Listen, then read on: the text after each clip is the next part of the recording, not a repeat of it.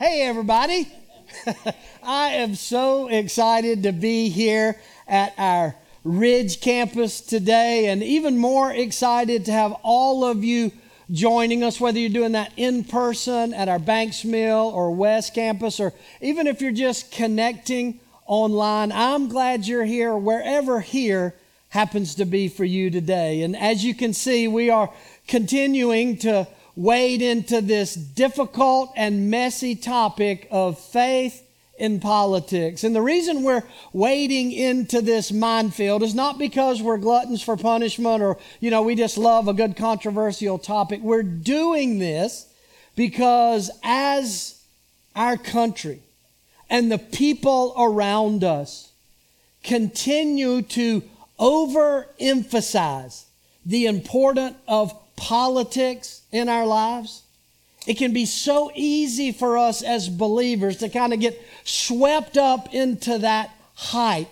And if we're not careful, we can start seeing the people and circumstances around us through the red or blue lenses of our political ideologies instead of looking at them through the lens of the gospel to which we were called. And so our goal in this series is to help us figure out how to thread that needle between living out our faith in our politics, but without ending up putting our faith in our politics. To help us figure out how, as Christians, as the church, we can let our voices be heard in the culture, but without ending up sounding and acting and reacting like everybody else. You've heard me say throughout this series that the purpose of the church, and therefore by extension our purpose as Christ followers,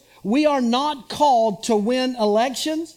We are not even called to win the culture war.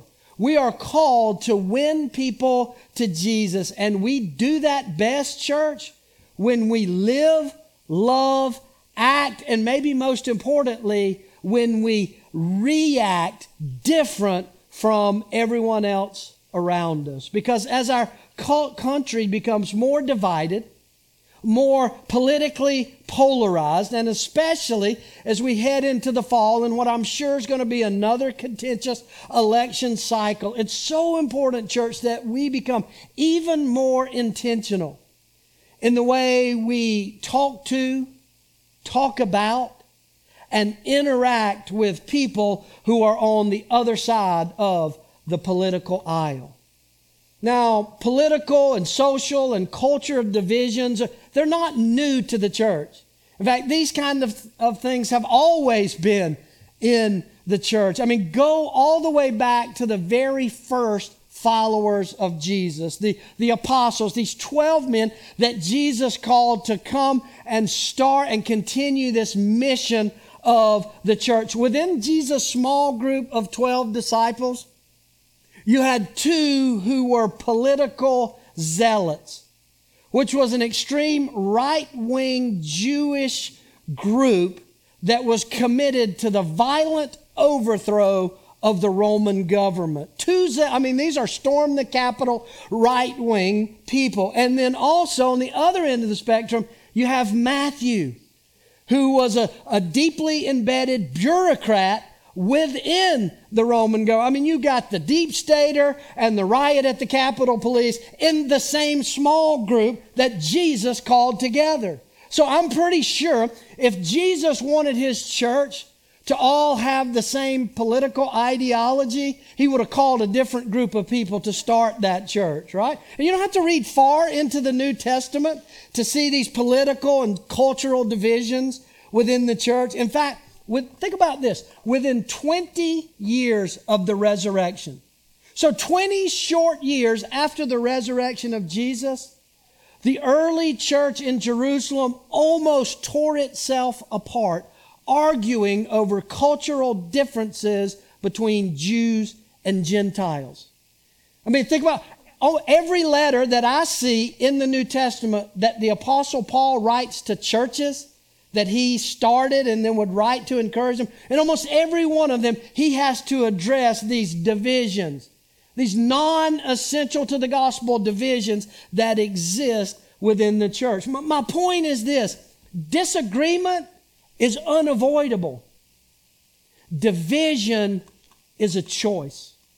And we make that choice based on how we choose to see and to react to people who are different than us. In fact, that's why some of Jesus' final words to his disciples before he returned to heaven was about how they were to connect with each other over what united them, not based on what divided them. Look at what Jesus says, John 13. A new command I give you. Not 10 commands, a new command. One command I give you. Love one another.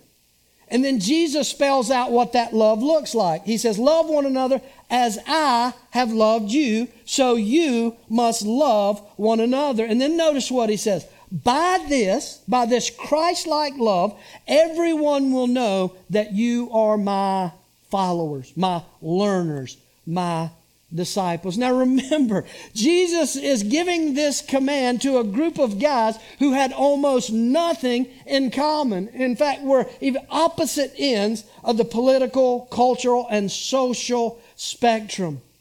And by the way, this love that Jesus calls them to is not some touchy-feely, soft, emotional, kumbaya, go along to get along love. It is a love built on truth and honesty and sacrifice. A love that would cost Jesus his life on a cross. So how do you do that? How do you truly love people the way Jesus loved us, especially when they're so dramatically different? To love the way Jesus tells us to love each other requires us to do what almost nobody else in our culture is willing to do. And that is to move towards people who are different, not further away. It means to lean in to people who are different and to stop shoving each other away. I mean, unless you've been under a rock, you've probably noticed in the last 10 years how our leaders, our political parties, and our media are driving us all further and further apart. We're being pushed to the extremes in our political thoughts, right? And now the middle has been vacated. In fact, politically speaking, to be a moderate is like a cuss word, right? On either side, if you're on the left or the right. Anybody who's a moderate, anybody who moves towards the middle, anybody who's willing to work with others is considered a weak, spineless traitor to their country or their party or their ideology. And unfortunately, when the church starts taking its cues from our political parties and our media rather than our Savior, we miss out on the very mission that God has called us to. Now, I know when you think about moving towards the middle, it sounds like we're saying compromise your beliefs. Water down the truth. To meet in the messy middle, to move towards the messy middle means you need to let go of your convictions or water down the truth of God's Word. But I'm saying no. That's not what you have to do. You don't have to compromise your convictions in the middle, but you do need to seek to understand before seeking to be understood. Sorry, could you say that again? Siri's answering me.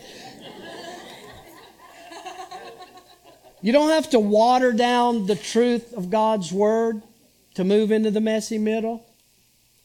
But you got to stop lobbing those Facebook grenades at people on the other side. You have to be willing to listen, to connect, to hear their story, to get to know them so that you can understand why they think, why they act, why they believe the way they do. I hear this, oh gosh, I can't tell you how many times I hear this from Christians. I just can't see how a Christian could vote that way. I just can't imagine how somebody could say they're a Christian and be a part of that party.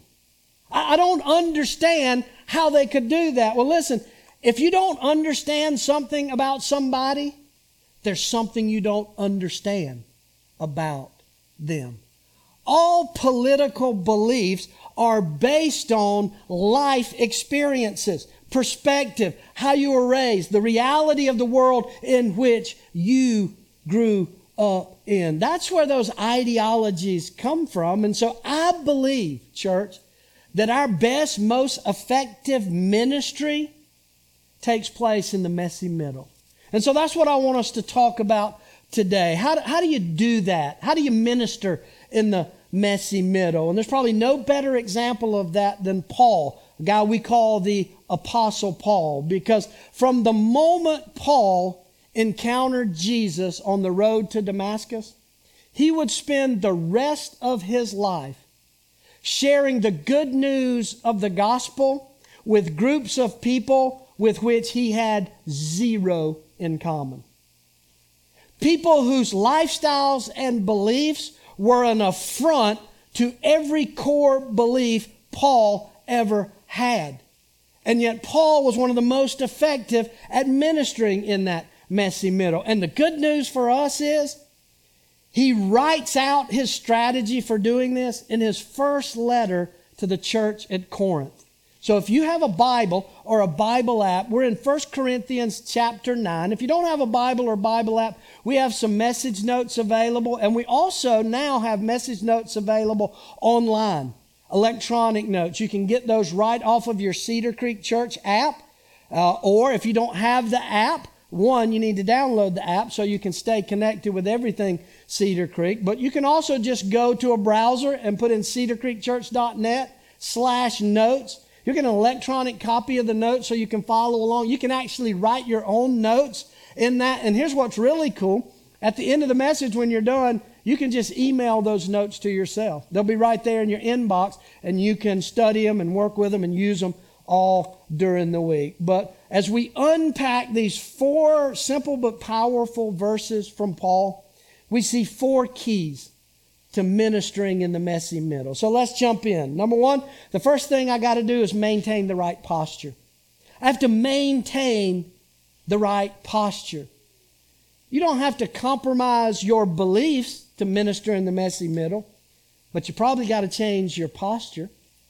Because for most of us, our posture with people who have a different set of political beliefs, a different set of values, or a different lifestyle, our posture is almost always either defensiveness or pride. We're defensive. We want to win the argument. We want to come out on top. Or at the very least, we don't want to be corrupted by those people, whichever side are those people. Interestingly, Paul took the exact opposite posture with people different from him. Notice what he says in verse 19. He says, though I am free and belong to no one, I have made myself a slave to everyone. I looked up that word in the Greek, everyone. You know what it means? Everyone. It means everybody. It means those who have a different political ideology. It's those who have a different belief system. It's even those who have a different lifestyle from the one I believe is right.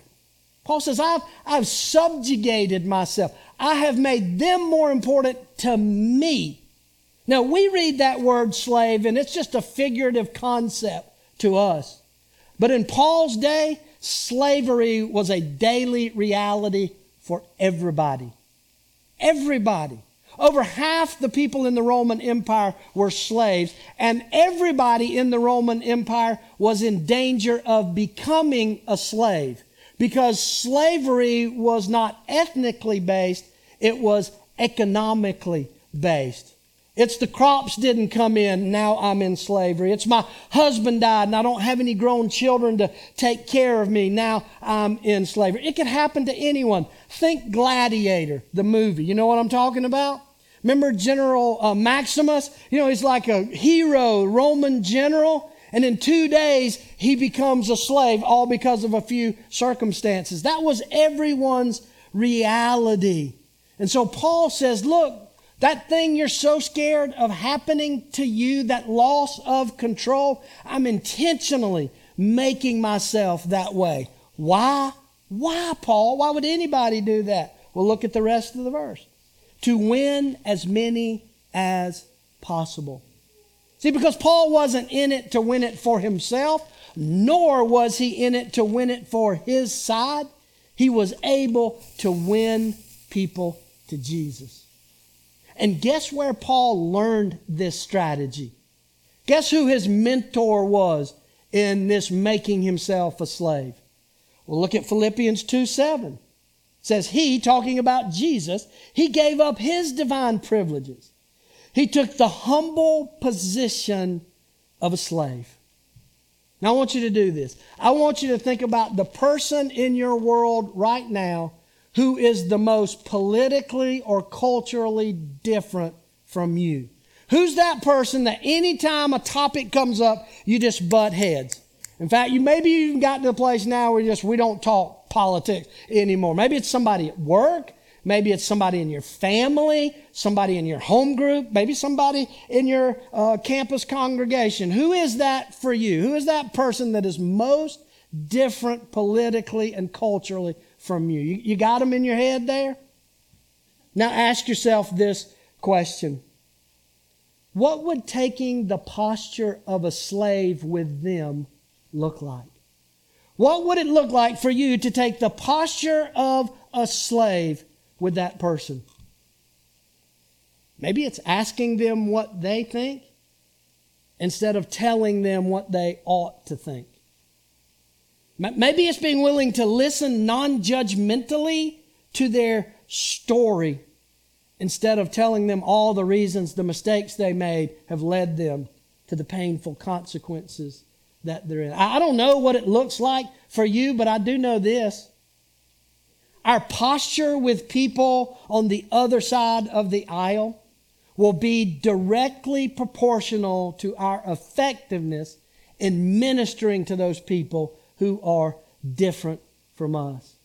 Starts with the posture. I got to go into this interaction, into this conversation, into this relationship with the right posture. But Paul says it doesn't stop there. I also have to watch my tone. I have to watch my tone. The tone with which I say things, because it's not just what you say, it's how you say it. You've probably heard that before, and you probably heard it from your spouse. I see the elbows going on, right? It's not what you're saying to the kids, it's how you're saying it. It's not what you're saying to me, honey, it's how you're saying it. Tone matters. Right? Here's an example. I can say, well, that is great. Or I can say, well, that's great. Same words, right? Totally different meanings because the tone is different. Here's what we need to understand, church. My heart is most often revealed not in the words I say, but the tone with which I say them. And here's the hard thing.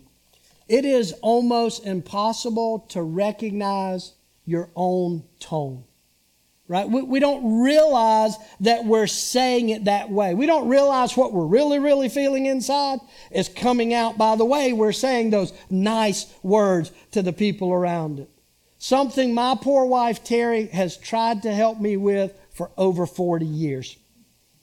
Honey, are you mad with the kids? Because what you said, it sounded like you're mad with the kids. I'm not mad with the kids. I'm not mad with the kids. Honey, I think you're mad, right? We don't recognize it in ourselves. And when we do get called on it, we just dismiss it. We become defensive. No, that's not really what I'm feeling. That's not really what I'm thinking. Yes, our tone reveals our heart. And while Paul doesn't directly address this issue of tone in this particular passage, he does address it in this letter to the church at Corinth. Just a few chapters down, in the 13th chapter of 1 Corinthians, those famous love words that we read at weddings, Paul says, if I speak in the tongues of men or of angels, but I do not have love, I am only a resounding gong or a clanging cymbal. See, Paul says not just the words, it's the heart behind those words.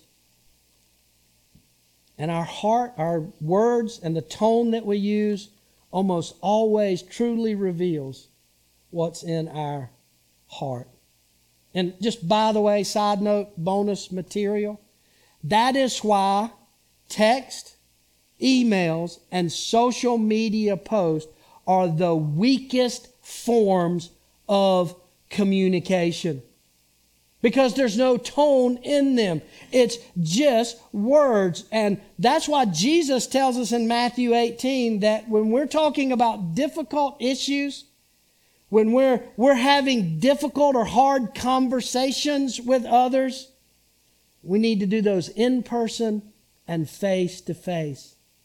Because tone matters. Look, I know you think that Facebook post is telling those people on the other side why they're stupid, why what they believe is wrong. I know you think that Facebook post is giving the truth and telling it like it is, but it's not. It's not changing anybody. Oh, it may make you feel better after you click post and you go, "Phew, yeah, got that off my chest." It may be better for you, but it is damaging for the kingdom of God.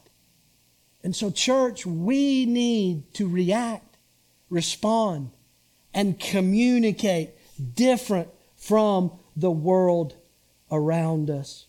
I love how Peter puts it. 1 Peter 3:15. Always be prepared to give an answer to everyone who asks you, to give the reason for the hope that you have. But, he says, do this with gentleness and respect.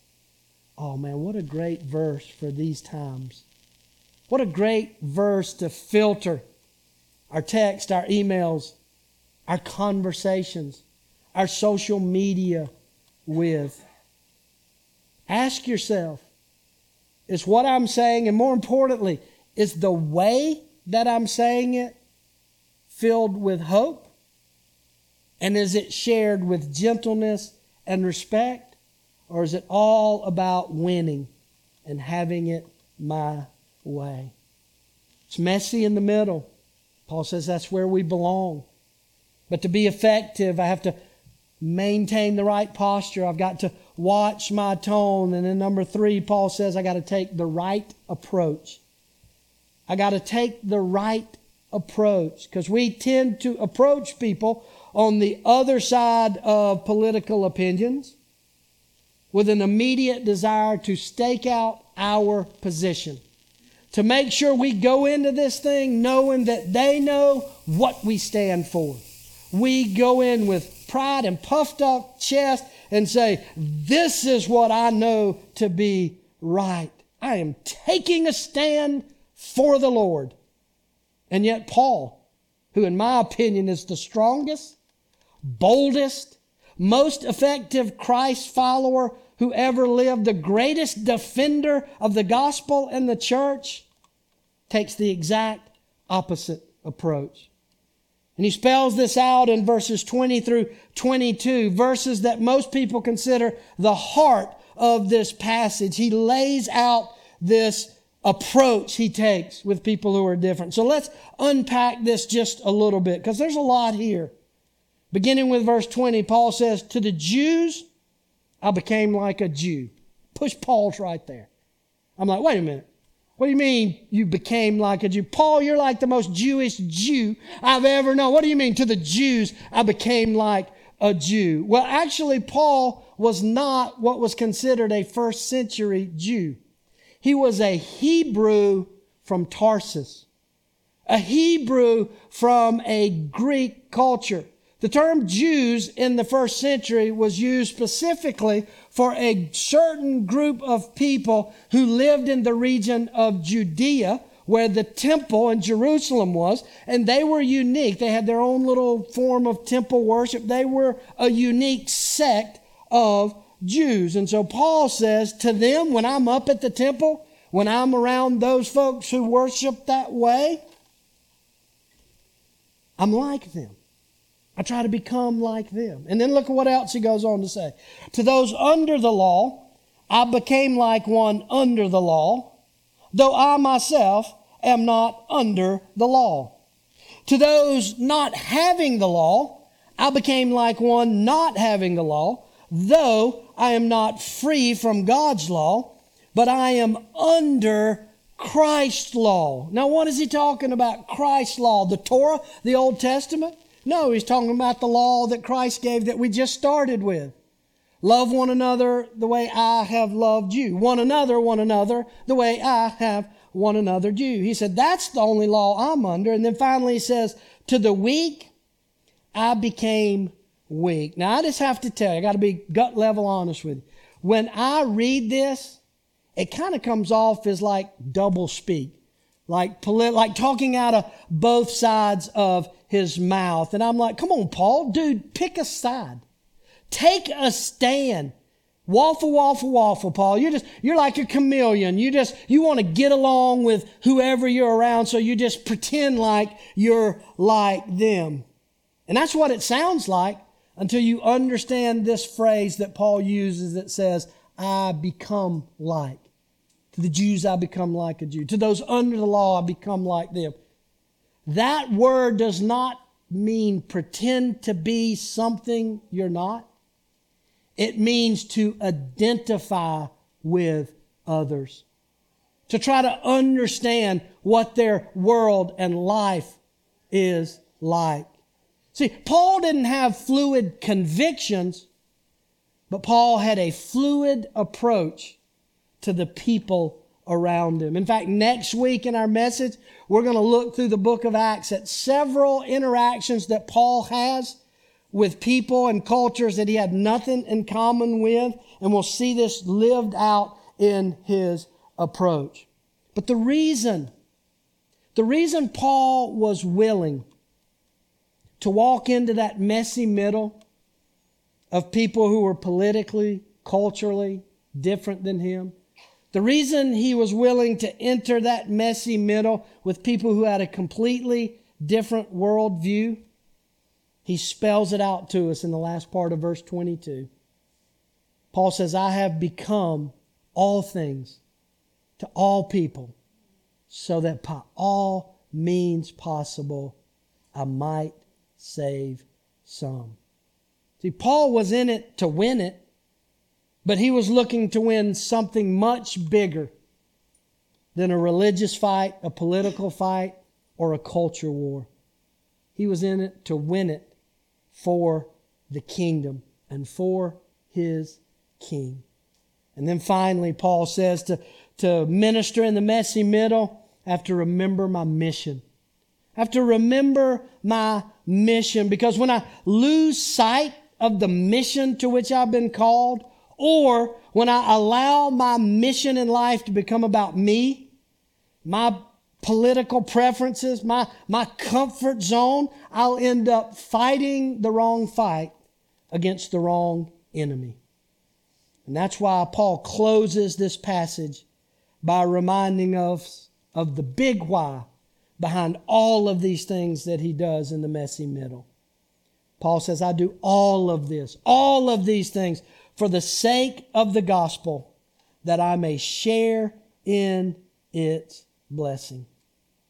That blessed life you're looking for, that hope for a better future that you're desperate for, that peace you desire that seems to be so hard to find, it's not going to be found in some socialistic utopia in the future, nor is it going to be found in taking our nation back to some perceived golden era.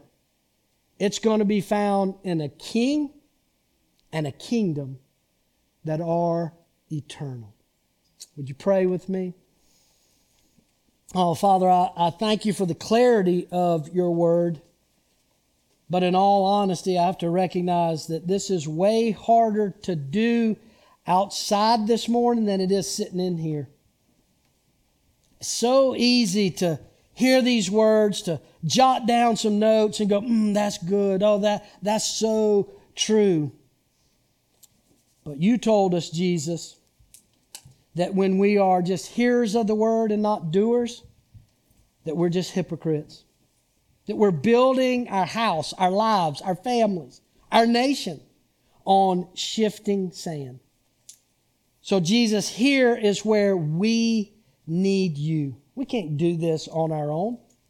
In our own strength, our own ability, our own passions and intellect, we'll just go back to being like everybody else. So today, Father, as we gather as a church, we pray for your Holy Spirit to be poured out, to move among us, to give us the courage and the strength to love others the way that you loved us. We need you, Jesus. Move among your people, your church, your family called Cedar Creek Church right now. In Jesus, your name we pray. Amen.